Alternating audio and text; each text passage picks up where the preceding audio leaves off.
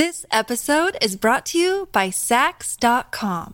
At Sax.com, it's easy to find your new vibe. Dive into the Western trend with gold cowboy boots from Stott, or go full 90s throwback with platforms from Prada. You can shop for everything on your agenda, whether it's a breezy Zimmermann dress for a garden party or a bright Chloe blazer for brunch. Find inspiration for your new vibe every day at Sax.com.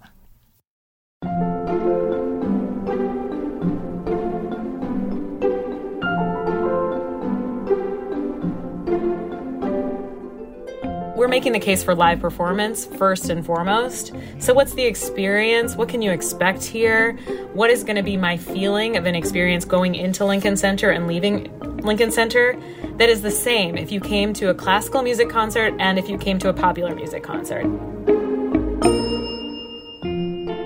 Welcome back to Working. I'm your host, Karen Hahn. And I'm your other host, Isaac Butler. Hi, Isaac. How are you?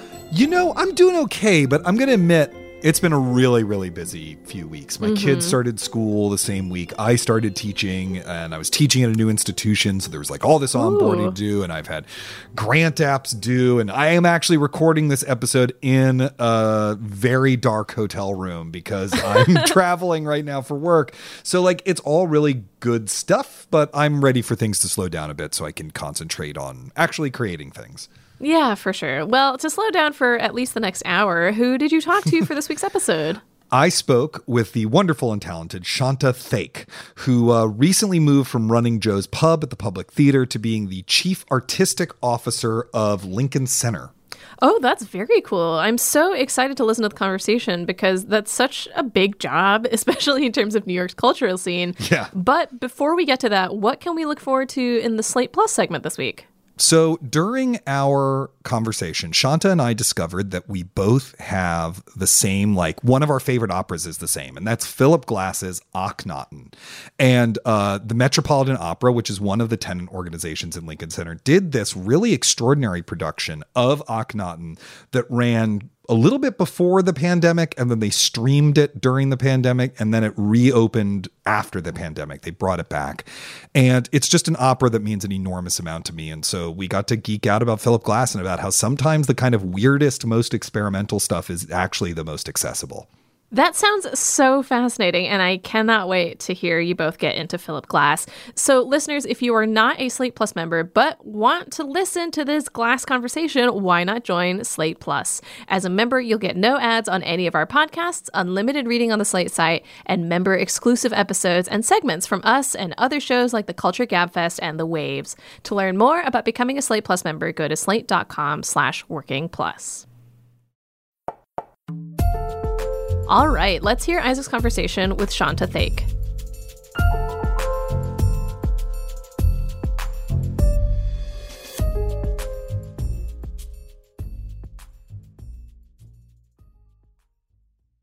What's the best way to learn a language? Immersion, living where the language is spoken and using it every day in everyday situations. But if that's not on the cards this year, you can still learn a language the second best way, and that's with Babbel. I've used apps in the past to learn new languages, but when I came across Babbel, I wondered if it could help me refresh my knowledge of a language I once spoke well, but was now a little bit or quite a lot rusty. I have to say, I was impressed. The advanced lessons were really useful, tips and idioms that can help with in-depth conversations on topics that I can actually imagine chatting about. Babbel's quick 10-minute lessons are handcrafted by over 200 language experts to help you start speaking a new language in as little as 3 weeks. Babbel is designed by real people for real conversations, and the tips and tools are approachable, accessible, rooted in real-life situations, and delivered with conversation-based teaching so you're ready to practice what you've learned in the real world. What's more, all of Babbel's 14 award-winning language courses are backed by their 20-day money-back guarantee. Here's a special limited-time deal for working listeners. Right now, get up to 60% off your Babbel subscription, but only for working listeners at babbel.com/working. Get up to 60% off at babbel.com/working, spelled BABBEL.com/working. Rules and restrictions may apply. Shanta Thaik, thank you so much for joining us this week on Working. Thanks for having me. So let's start with the basics. I'm sure this is a question you've had to answer a lot, maybe at parties or whatever, but you're the Chief Artistic Officer of Lincoln Center. What the heck is that? Well, first of all, it helps to define Lincoln Center because Lincoln Center is really a collection of organizations. There's 11 total, including the Metropolitan Opera, Juilliard, City Ballet, the Philharmonic, and Lincoln Center for the Performing Arts is one of those, and kind of the founding institution. It's the thing that knits everything together. So although I don't artistically dictate what happens with our other sister organizations, my job, in addition to sort of filling in the gaps of the things that they don't program and bringing in audiences that perhaps wouldn't come to campus, my job is also to maintain positive working relationships with all of the rest of the artistic directors and with each other, so that there's the possibility of new collaborations, new work that's created in this space that perhaps they're so busy focused on their own seasons, they haven't had the chance to really look up and see what else everybody is doing.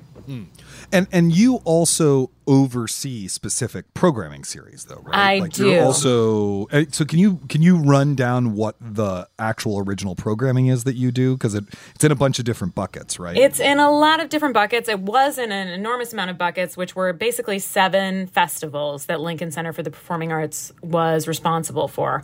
We've taken away those buckets and really just looked at it as the summer season, which is activating all of the outdoor spaces and a lot of the indoor spaces on campus. But the summer really is our playground. We take over for this massive festival over the summer. We have over 10 stages, hundreds of artists, thousands of New Yorkers. And then for the rest of the season, the fall and the spring, we're really activating a lot around David Geffen Hall and Alice Tully Hall in sometimes thematic buckets like the American Songbook series, but also really looking at what are the forms that are not represented in the Western classical canon at the Met, at the Philharmonic, that we can step into. And so that looks like a lot of poetry. It looks like popular music, contemporary work, and how to bring new audiences onto campus. Got it. But so for example, like one of the sort of better known things that sort of transcends any one of the many institutions is the Mostly Mozart Festival, for example. Like, are you all still doing that's still a thing, right? Because wasn't it put off for a while during the pandemic? Well, it's really like we're trying to keep all the best pieces of those without calling them a specifically Mostly Mozart Festival. Got it. Okay, so, that makes sense. Really the idea, and previously one of the things that I saw from the outside, and certainly that I know my colleagues experienced on the inside, was that each of these different festivals had a very different marketing team, a different brochure that would go out. And it was really kind of breaking up the audience into, okay, you like international contemporary work, you like, classical work, you like dance, and you like, social dance. So we're going to send you the Midsummer Night's Swing brochure, and you like contemporary music, and we're going to send you the Lincoln Center Out of Doors brochure. And then you like international work, and we're going to send you Mostly Mozart or Lincoln Center Festival. And instead just say, really what we want is audiences exploring and feeling like they can be indoors, outdoors, that they're seeing the breadth of the programming and finding themselves through the entire summer coming to Lincoln Center, not just coming to the one thing that they have bought a ticket to before. And so just expanding, kind of breaking down those silos internally, just to see will people be adventurous and actually, it felt like we were self-segregating in a way, our audience, by the way we were talking to them. And competing for resources, right? Oh, absolutely. I mean, like the Lincoln Center Festival, for example, which, I ended under your predecessor. So prior to you coming on board, was probably like my favorite thing Lincoln Center did. But one of the reasons why it was scrapped was that it was competing for resources with Mostly Mozart and White Light and other things that were going on, right? Like there was sort of a almost competition inside the organization. Yeah, I think it was kind of set up in that way, unfortunately. Yeah. I think there's a space for all of them. And that's what we're trying to experiment with now, that it's really not competition. And I really felt that at the Public Theater, too, having run Joe's Pub for 10 years and then stepping into a role where I was overseeing all of the programs at the Public, which was Public Works and Mobile Unit and Under the Radar, all of these different pieces of the Public Theater puzzle which really a lot of my job in that moment was to say, guess what, guys, we're not competing with each other, actually. And it felt that it was starting to feel that way. Okay, your program grows, so then maybe my program doesn't grow. And, we have a shared vision for what is Lincoln Center. We all have our different areas of expertise in terms of curation. Why can't we bring them into the same conversation? Why can't we assume that our audiences are ready for that conversation? And it's been really magical. I have so many follow-up questions about what you just said, because I think it's really fascinating. I'm going to start with the first one, which is that it seems to me that you are bucking a really significant trend in arts and entertainment over the course of this century. Now we're far enough into the century, we could say the course of this century, away from micro-targeting, away from niches, away from, what the algorithm might do, because you think about like these days, it's a lot of things are about, well, figure out what this individual audience member wants and then give them just that thing in a fire hose, like you log on to Netflix and it's like, you like sci-fi comedies with a strong female lead from South Korea or whatever. And, here's the page of them. And you're actually saying, no, we're not going to do that. We're actually going to, we did that for a long time. We're going to scrap that. And instead we're going to try to appeal in, I don't know, a more holistic way, or with the whole kind of gestalt. And I'm just wondering what led you to kind of want to try that. One of the things I think that's driving a lot of this is we're making the case for live performance first and foremost. So what's the experience? What can you expect here? What is going to be my feeling of an experience going into Lincoln Center and leaving Lincoln Center that is the same if you came to a classical music concert and if you came to a popular music concert, instead of coming in through one door of Lincoln Center and having one experience and trying to come in through another door and feeling like, oh, wait, I'm not welcome here, or I don't understand the rules here. I don't get what I'm supposed to wear here. All of those things, I think institutional structures around live performance have done a lot of harm in keeping people out. So I think our niches have been really built in very specific ways that have been very exclusionary. And so part of, I think, the role right now is about let's take down all of the barriers and see what happens. See what really happens. If we can remove barriers of price, of exclusion, of just the feeling of exclusion, if we can make the ticketing process easy, legible in your language, all of those pieces, if we can start to crack the externals of just the experience and make sure there's a through line of expectation that is shared, then I think we can begin to relearn who our new audience is. And perhaps we will move more niche, or we're going to have, of course, we're already talking about what's our salsa, Puerto Rican salsa audience year round. That's great. We have a solid crew of people that are going to come to every single show. That's beautiful. We want that to grow. But we also want them coming into David Geffen Hall and experiencing salsa music in David Geffen Hall, but also Chinique in David Geffen Hall, and making sure if anyone that loves salsa at Lincoln Center is not going to come into a different concert and feel like it's a completely foreign environment for them. And so I do think that this live element is actually the driver right now. That's interesting. I mean, you've spoken just right here about some of the creative challenges of that, right? It shapes, it's a creative problem. How do you make an audience feel welcome? And one of the ones that you mentioned is, of course, knowing what the rules are when you come into a space. So I'm interested, when I was a kid, Kennedy Center tried to solve that problem. And the way they solved that problem was with a very imperious list of rules in the program. So I'm going to just assume from the way you've been talking in this interview that is not what you have done. So I'm kind of curious, what have you done? Yeah, we did this thing. I mean, we've done it in a couple ways, I think.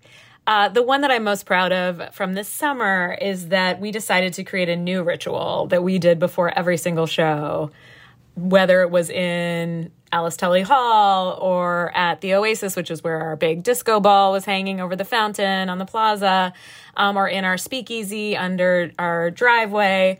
So in each of these instances, whether it was a pop-up performance or a full-scale, rock show, we came out and did this performance with movement, and it was a call and response based on our 3 themes, which were remember, rejoice, reclaim. And Mahogany Brown, our poet in residence, created this little 3-line stanza that before every show we would ask the audience to repeat after us and do this little call and response. And it has motions that Alexandria Wales, who's the great movement artist, most recently in For Colored Girls, taught us American Sign Language to correspond. And we did that before every show and basically said, this is a once-in-a-lifetime community that's gathered here. We're happy you're here. It's been a long couple of years here in New York. And we do this thing, and we'd like you to do it with us. And I think just getting people in their bodies and sort of with one another in a way, in a new way. Mm-hmm. To me, that was an attempt at that sort of idea of like, there aren't any rules, but we're all here together. And like, let's try to get to know one another and not alienate you, but rather bring you into the conversation. Because I do think it's another thing that's really bothered me post-pandemic or whatever we call this time is that I would go to the first show of any theater opening or, after COVID, and there would be this big song and dance. We're so happy you're here. Like everybody, like turn to the person next to you. Let's, we're bringing out this, American flag that we never bring out. And what a magical moment this is. And then you go to the second performance and nothing. No note. And I do think there are still thousands of people coming to a show that this is their first show that they've been to since the pandemic. And so just a more kindness towards our audience, more of an understanding of recognition of how much they're giving up to be in a space with us, I think is also part of what the ritual was meant to address. You came into the role during the pandemic. The things were at a very fraught, maybe even a crisis period when you were coming in, everything shutting down. Lincoln Center already had some financial issues, an aging donor base being a big one of them and things like that. Do you feel like the fact that things were in such crisis made it easier for you actually to make some big changes because something had to change, or, how did this is the perfect time. Well, what else are you going to do? Right. I'm just sort of, I guess another way of thinking about it is, how did all of that change how you conceptualize the role in a way that, if you were going into an organization not during the pandemic, et cetera, and so forth, you might have approached it a little bit differently? Oh, absolutely. I mean, I think I came in mid 2021, and Henry Timms had already been the new president of Lincoln Center, had been at Lincoln Center starting in 2019.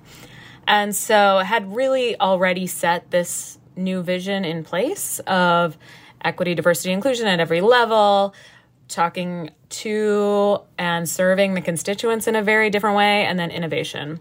And those three things were also, when we started digging into them, even in the interview process, and I was like, okay, sure. You say this, but what does it really mean? Who's involved? Mm-hmm. I just really started to understand the depth of commitment to those tenets and how many people across the organization and even across the board that I was meeting with were held. And so it's been amazingly smooth. And I think that the tempo of change is dramatic, like incredibly dramatic. I'm sure there will be case studies upon case studies about this moment because we really have moved a lot of things very quickly. And it really does feel like everyone's hand is on the wheel. Mm-hmm. Like the idea for choose what you pay ticketing is not my idea. I'm bringing programming into the mix. And then the marketing team led by Leah Johnson is saying, we want to make sure that ticketing is that we're playing with this idea of how do we put a value on live performance? How do individuals place a value? And how do we meet this moment of people not having the same resource that they went into the pandemic with? And so I would say it's really been kind of this incredible wellspring of ideas and yes-anding kind of one another. This podcast is not as storied an institution or as Lincoln Center, but when we relaunched it as focusing on the creative process, that was a revision of what the podcast had done before. Yeah. And you know what? When you do radical changes into your format, you hear from people who are very upset about it. You know, you do lose some of that long-term audience. I'm sure you've had some experience with that over the past few years. So I'm just wondering about how you think about it, how you navigate finding a new audience, or new audiences, I should say, while also bringing along the people who've been there, you know, for years or decades even. Just how you've approached that, you know, as a creative problem as part of your job. Yeah, I definitely get a lot of feedback. That's a definite part of the job. It's something I thought I was prepared for. I think, you know, one of the things I like to say to everyone that I work with is that I like to take the work very personal. You know, it is very personal. It's a very personal exercise to bring the things you love onto stages and hope other people like them. If anyone's ever made a mixtape, you know that feeling of what that's like. But I try not to take it personally, in that, you know, you have to get out of the way of that as soon as possible and let the artist do their work in the best way possible and meet the audience that's there for them, or a new audience, and try to not let it affect you personally. But of course it does, you know, there's all the things. Right. But in terms of the audience, you know, I actually think we have a lot of work to do institutionally across the board, in every institution, of learning who our audiences are. And our audience is New York City. So what is the work that speaks to New York City right now? And how do we bring everyone along for the ride? And everyone along for the ride means exactly that. That means, you know, people that are 75 and up that love Mahler more than anything else on the planet and want to see Mahler and want to feel at home at Lincoln Center. I want them to feel at home at Lincoln Center. You know, my goal is not to shut that door.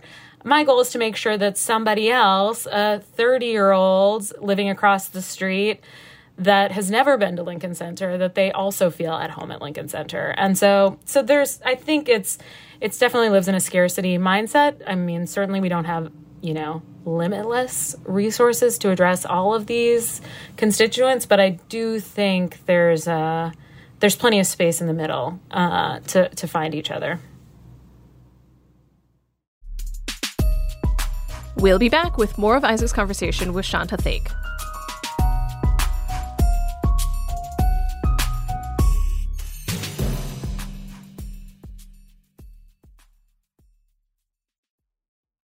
This episode is brought to you by Saks.com.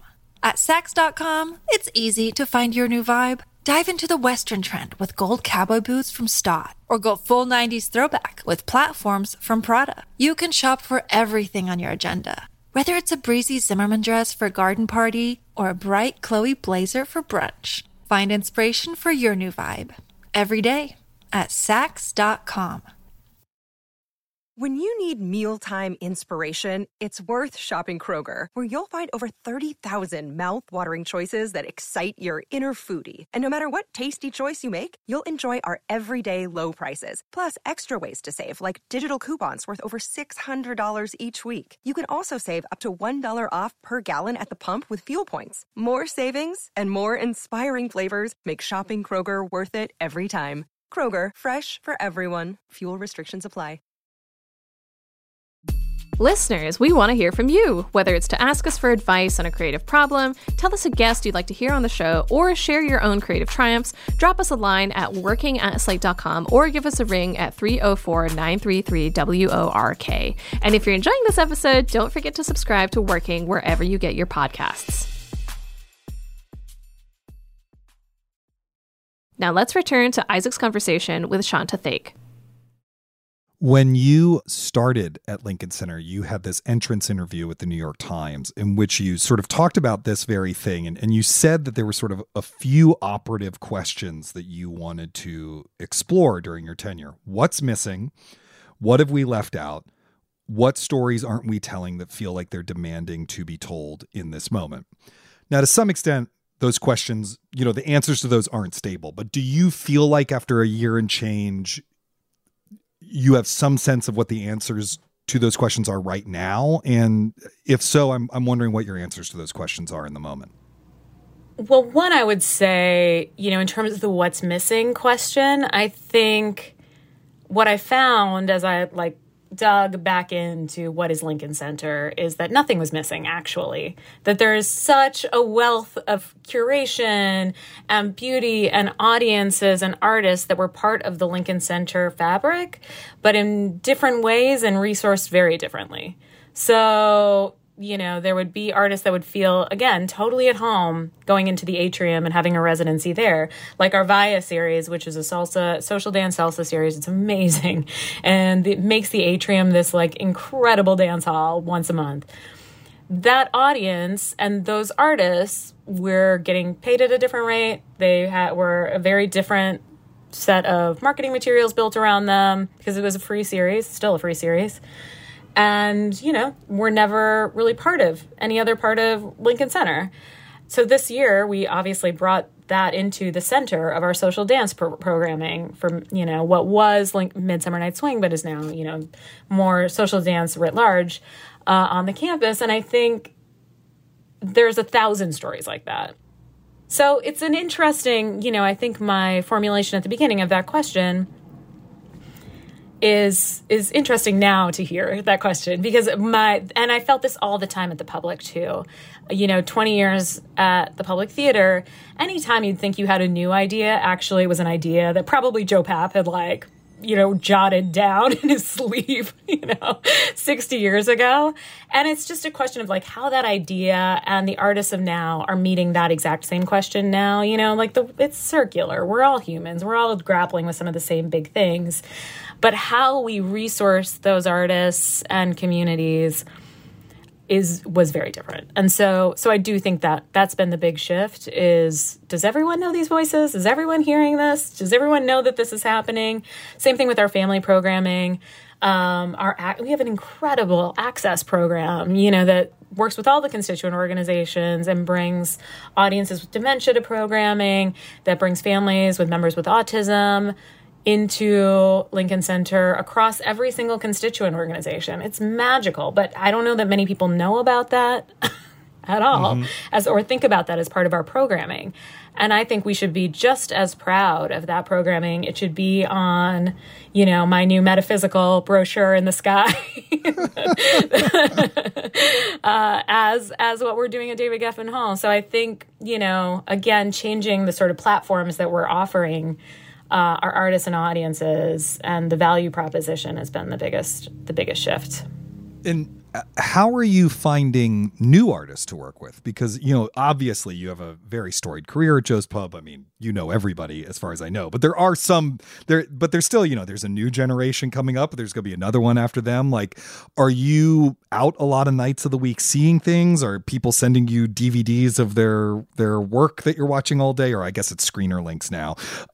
Do you have a staff that helps you find people? It's a mix of all of those things. I have multiple curators on staff, and actually a lot of our producing team are creatives in their own right. They're seeing work, so they're all seeing work all the time. And I learned that at Joe's Pub too, that there's, I take credit for everything, obviously. But it kind of works like a writer's room in a way where, you're kind of thinking through the ideas and what's the story we want to tell? How's it working? I think eventually we'll move a little bit more into, okay, now we've got this project that we've committed to 3 years down the road. But right now it's much more about here's the narrative. Who are the artists you love? I'm out 5 nights a week, most weeks, sometimes 6. I try to be home 1 or 2 nights a week. But now a lot of my time is spent going to the constituent programming. So the constituent organization. So I'm going to see the opera that's up. I'm seeing the Philharmonic. I'm seeing Chamber Music Society because it's important for my job to make sure I have tabs on what's the general artistic direction of all of those folks. But it's a mix, but it's definitely it's one of those jobs that I think if I could do it again, I may have told my younger self that I'd be, it's a job that's all day and all night. Right. It seems to me that part of the job is being an open-minded person, right? That I mean, you probably don't know, or no one person knows and likes, I don't know, the music of John Adams as much as Mahler, as much as salsa dancing, as much as bunraku, you know what I mean? No one person can really contain all those multitudes. So you do have to cultivate, at least I would have to, maybe I'm just talking about my own limitations, something of a open-mindedness and aesthetic openness. How do you do that? Because I think lots of people listening to our show, want to be more adventurous. How do you cultivate that within yourself? One, I try to go into everything really thinking there's something here to teach me, even if it's something I hate. Even if I walk out of this, I think there's an artist at the center of this, that this is the thing they had to say right now. This is the work that had to get out of them. And they are responding. They're responding to something that's happening in the world, in their personal world, in their community, in the news, So what is it, And it's not to say that I like everything. In fact, I'm not even sure it's 50-50. Some right. weeks.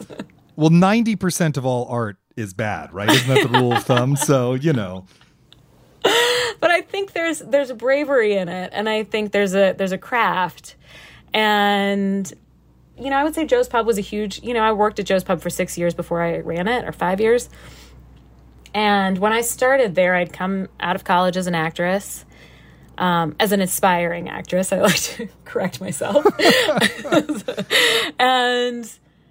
And I would say, the majority of what I was listening to was like Tom Waits and, Joni Mitchell and Bob Dylan and the college trifecta. Yeah, totally. Like I came out so basic.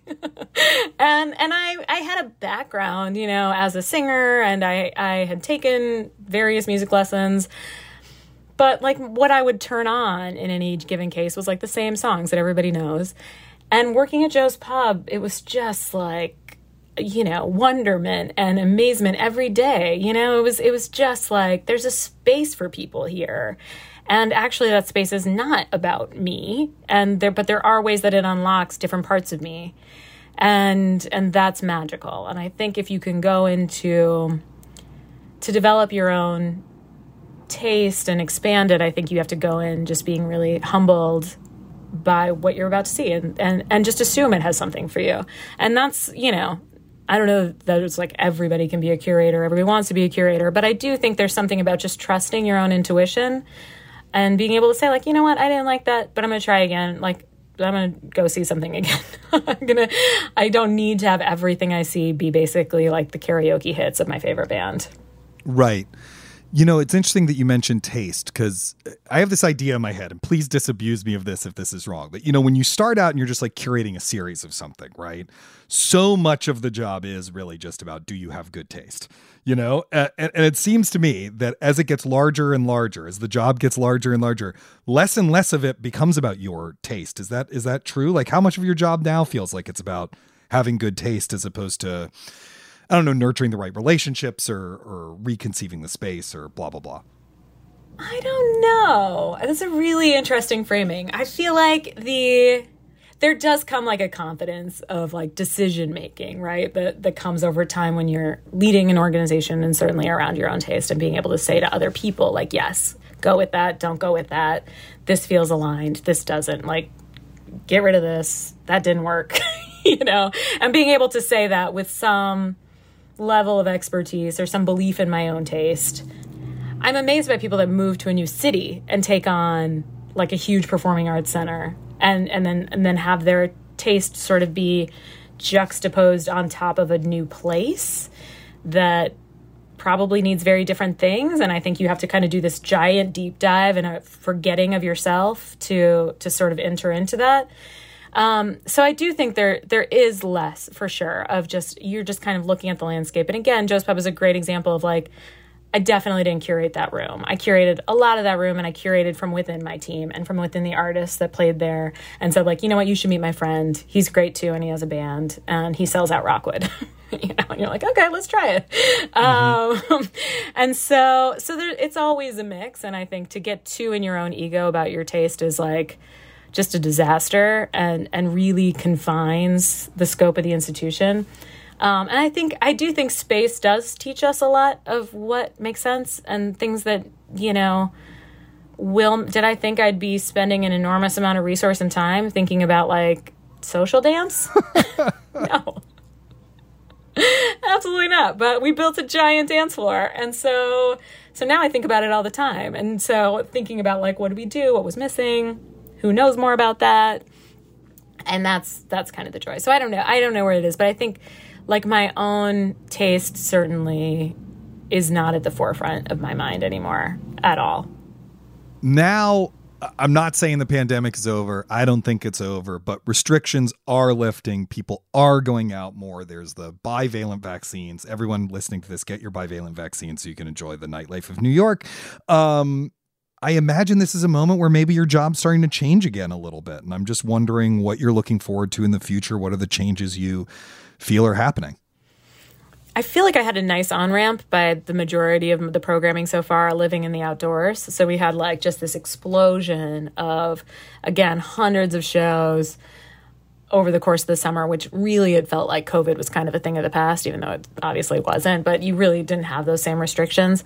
So I think the job now is really about taking that energy and like trying to hold on to it for dear life and bringing it into an environment that continues to be safe and gives people that feeling. And I think we're on our way. In fact, we're bringing one of the shows that we did this summer that was one of my faves, which was the Biggie Smalls tribute, the orchestral tribute, and bringing that into David Geffen Hall. And I think, one of the things is really also that's this big shift for folks is the ticket price situation, and not being able to recognize in a lot of ways. I mean, truly, I speak from such a place of privilege in being at Lincoln Center in this moment, but not being able to meet people where they are financially and still having these shows, which cost an enormous amount to produce and bring and create and really wanting to have the same amount of people experience them at the same ticket price that they used to come and experience them. And that's just not that's not going to happen for a long time. Maybe it should never happen again, but that requires a totally different conversation at like every level that, has been happening, of course. But I think it really requires a different relationship to art in our entire country around what we value and how we value it and who supports it and who funds it. And that's, a larger conversation, obviously. But I'm excited about all of it. I think I have a gigantic privilege of being able to be in a space where we can really experiment with ticket price and do choose what you pay ticketing and see and bring people along with us and continue to be in that conversation in a real way that we can respond to. It may mean less programming over time. There will be things that we may have to give up, but right now it's kind of full throttle and we're going to keep building. Well, Shanta, thank you so much for coming on Working and talking about your role and your many creative processes. It's been a real treat. Oh, thank you so much for having me. It's great to talk to you and see you.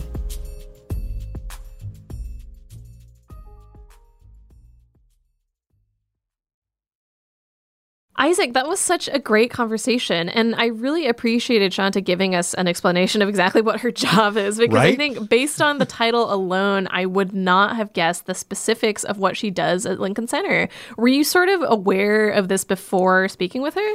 I mean, a little bit, because I remember the article in the Times when she got the job, right? Because there was a big announcement and she had a big, interview in the Times about her vision for the job. So I had a vague idea. But I did not actually realize how much programming it was and that all of that's one person and a team. I knew that like they did some stuff over the summer. I knew that, they had some festivals and I knew that job was responsible for the stuff that the 11 tenant organizations don't do. I just didn't quite realize the vast scope of the programming that she and her team are responsible for. Yeah. It was also so interesting in your conversation with Shanta because as someone who once worked in a development department, that is the fundraising department at Playwrights Horizons, I think when you're looking at an institution like Lincoln Center, you think about the art that they produce first, but you don't necessarily think about how many other cogs have to be turning in order to like get those shows going and to draw in audiences. Yeah. And I think this idea is something that we talk about on the show a lot, that it's very difficult to separate art from the machine and kind of the bigger financial trappings that help to produce and support it. When do you think you first sort of realized that there was all this other stuff at work? Well, first of all, I love that you started at Playwrights Horizons because that's where my wife started when she first moved to New York. Gosh, she was no way. she was in the marketing department at Playwrights. Wow. But when did I know that? I actually knew that, I think, younger than most people, because when I was a child actor in DC, the first show I was in when I was 12 to 13 was this musical Falsettos. And it turned out to be I was Jason in that. And it was a big hit. And it ran from like early May to mid-August. And so I couldn't go to summer camp that summer or do anything else. And my mom was like, you are not sitting on your ass playing Space Quest 4 all summer. You have to go volunteer at the theater. And so I spent that summer in the administrative offices, you know, folding the fundraising letters from mailings and, you know, checking spreadsheets and all sorts of stuff. I will say the funniest job I had, because the theater, which is the Studio Theater, it's a much larger organization now than it was then. They were they were renting the 2 floors of the building that their theater and admin offices were on. And so one of the things I had to do was use the payphone in the lobby to call information, because 411 calls are free from a payphone, but they aren't from your office phone. Whoa. So that I could look up the contact information of subscribers who had let their subscriptions lapse and their contact info was out of date, so that we could track those people down and call them and see if they wanted to subscribe again. Oh my God, I can't believe you were doing this as like a 12 or 13-year-old. Like, you shouldn't have to do like that kind of job at that age. I mean, someone had to do it. You know, I'm an extrovert. They were just like, here, sit. Here's a big, there was literally index cards. You know, it's a box of index cards. And they were like, go through this and call information for each one. And then if I recognized the voice, I'd try to like change mine. Oh my gosh, that's so wild. I will ask you more about this later. Yeah, all right. But to return to your conversation with Shanta, I was also so fascinated to hear you talking about the way that you've perceived Lincoln Center as moving away from like niches and microtrends, or maybe the theater world at large moving away from this. And I was curious what first made you think that the cultural landscape was moving that way? I don't know if the cultural landscape at large is moving that way. I mean, we seem to be micro-targeting even more. You know, there's such a flood of things coming out every day in every field of culture, and we have access to so much of it at once that it's really hard to navigate. And so we've essentially outsourced that navigation to things like algorithms that then say like, oh, you like this? Well, here's 1,000 things just like it. And they give you more and more of what you want. And so there's a plus side to that. But the downside is, you know, it can be harder to discover things that you wouldn't have known before you tried them, but you like them. Yeah. You know, it's harder to make those kinds of discoveries. But the weird irony is that in live performance, the opposite in some ways have been true. You know, there are general interest theaters like the Public, right, that do a mix of new plays and classics and realistic work and experimental work. But then there's places like Playwrights Horizons, which only does new plays, or Classic Stage, which only does classics. And in the old subscriber model, you would subscribe to one of those theaters because you liked its mission, you liked the work it did, and really you liked the individual taste of the artistic director, which would be reflected in that season. And theaters have really started to move away from a lot of that. Look, Playwrights Horizon still does new plays. Classic Stage still does classics, right? But there is an idea that like, maybe it shouldn't just be the artistic director and their vision and taste, for example, right? Yeah. And so what Shanta is doing is really fascinating. She's taking programming that has served a lot of different people. I mean, Lincoln Center's programming serves a wide constituency. I think she said at one point our constituency is the city of New York, right? But the way they used to serve those people is in this incredibly segregated, sequestered way. And she's trying to serve those same groups, but break down all the barriers between them so they might go experience the stuff the other groups do, which is fascinating. And I mean, I hope it's successful. It seems to have been successful so far. So I hope it continues to be successful, because the idea of getting people interested in as wide a variety of culture as possible is, I think, really beautiful. You actually touch on exactly what I wanted to talk about next, which is what Shanta brought up about the idea that some art, especially in institutions like Lincoln Center, which have this really storied history, feel kind of gate-kept, not just by price point or the stereotypical audience member or institutional history. And what is there that we can do to combat that kind of structure? I mean, the biggest thing really is the price point of tickets, right? Yeah. Like, if you can keep ticket prices low, really reasonable, some of that stuff will start to take care of itself over time. But at the same point, it's like, we don't want to necessarily wait for that to gradually change. We want it to change now. We want people to feel welcome. You know, it's not always enough just to lower the tickets. I remember the first time I did rush tickets at the Met. Did you ever do the rush line at the Met? Yeah, a lot of times. Love the rush line at the Met. But the first time I did it, at that point, when you turned the corner to go up the stairs to the box office from where the line was, there's an area where the very rich people are parking and getting out and going into the building as well, that you can see sort of through a window. And I just remember this woman in a fur coat walking by as I turned the corner and looking at me and laughing, right? Now, that's the kind of culture you have to change. But you can't change that culture by just saying to your audience members, don't be assholes, right? That move is not going to work. No one thinks they're an asshole. But there are things that you can do. You can make sure that everyone knows that there's no dress code. Right. Yeah. You can, and then you can get rid of your dress code if you have one. You can, simply say everyone's welcome. There's a lot of signs up at various theaters now saying all are welcome for a reason. You can do rush tickets and student discounts to get younger people in. You can also make sure that everyone in the institution shares the goal of making people feel welcome so that when someone comes to the box office, they're treated with respect. The ushers treat them with respect. The rules and norms of the space, like don't talk during the show or whatever, are really transparent and clear. But the other thing I got to say is that there's a lot of times that theaters want, for example, young audiences, right? Because the theater audience is always too old. Every generation thinks the theater audience is too old. And they want a younger audience, but they don't actually want to change any of their programming or anything they do. Do you know what I mean? They want the young audience's hipness and cachet and money, but they don't actually want to bother putting on work that might appeal to them. So it also does need to be reflected in the work as well.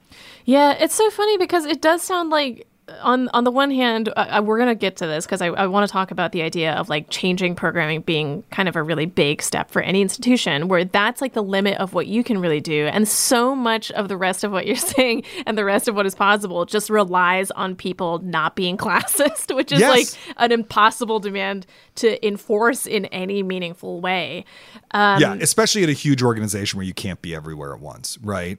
But you can make sure that the management of the box office knows that you need to be nice to people or whatever it is. You can change those cultures. It does feel like almost a pre-existing audience problem because the people who run the box office and the people who are ushers, in my experience, are usually people who are at the same, I guess, social strata as the people who the snobs, I guess, to put it very, very simply, don't want in their space. Yeah, right. It's hard. I agree with you that it's hard. Do you know? And one of the reasons why we know it's hard is that there's plenty of institutions that are very well-meaning and sincere in their efforts to try to take down those barriers, and they've really struggled to do it. Yeah, it's not an easy problem to get over. Not at all. But the conversation that you had with Shanta about how rebooting something can really aggravate some of your old audience was so funny because I think it's encountered in almost every single field of art, but also really a crucial part of the creative process because you don't want to just keep doing the same thing. How do you deal with that kind of very stubborn response? It's hard. You just got to tell yourself, some people must have hated Revolver when the Beatles put it out, right? I don't know. I think that one of the things you can do is complain about the response that you're getting over Slack. That's definitely important to have a space that it's not public. Sure. But also you can only make the work that you can make. In Working's case, and we don't get, I should say most of the interactions we have with our listeners are very, very positive, right? But when we did change the format for about a year, we got some pretty angry or sometimes even just kind of sad, disappointed. I'm not mad. I'm just disappointed.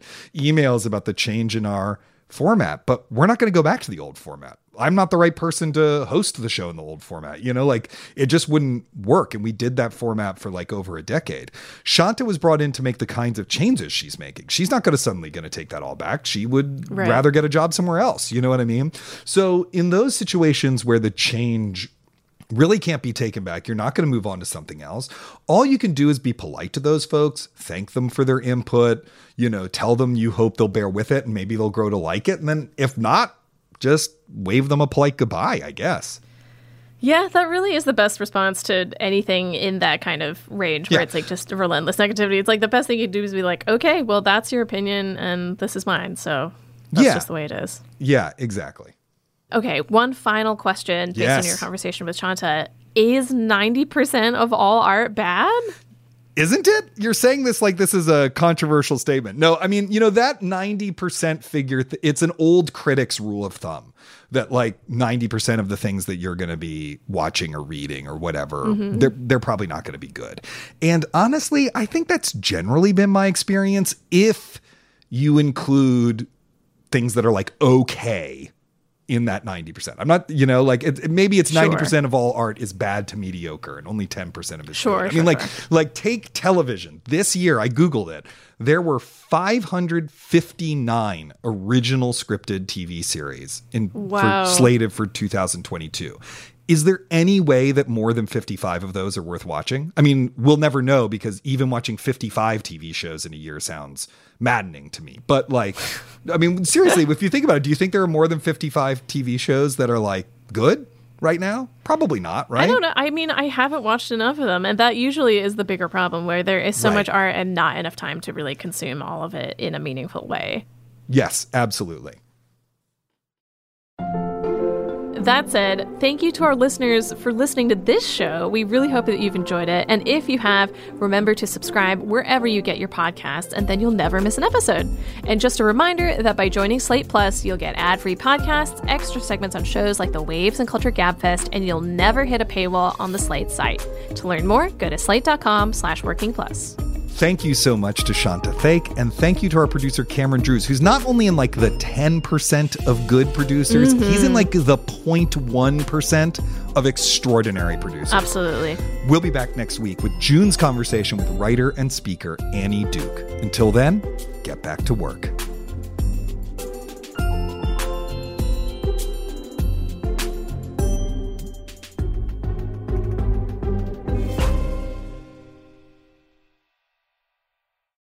This is the story of the one. As a maintenance engineer, he hears things differently.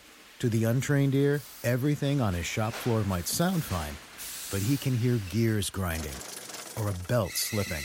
So he steps in to fix the problem at hand before it gets out of hand. And he knows Grainger's got the right product he needs to get the job done, which is music to his ears. Call, click Grainger.com, or just stop by.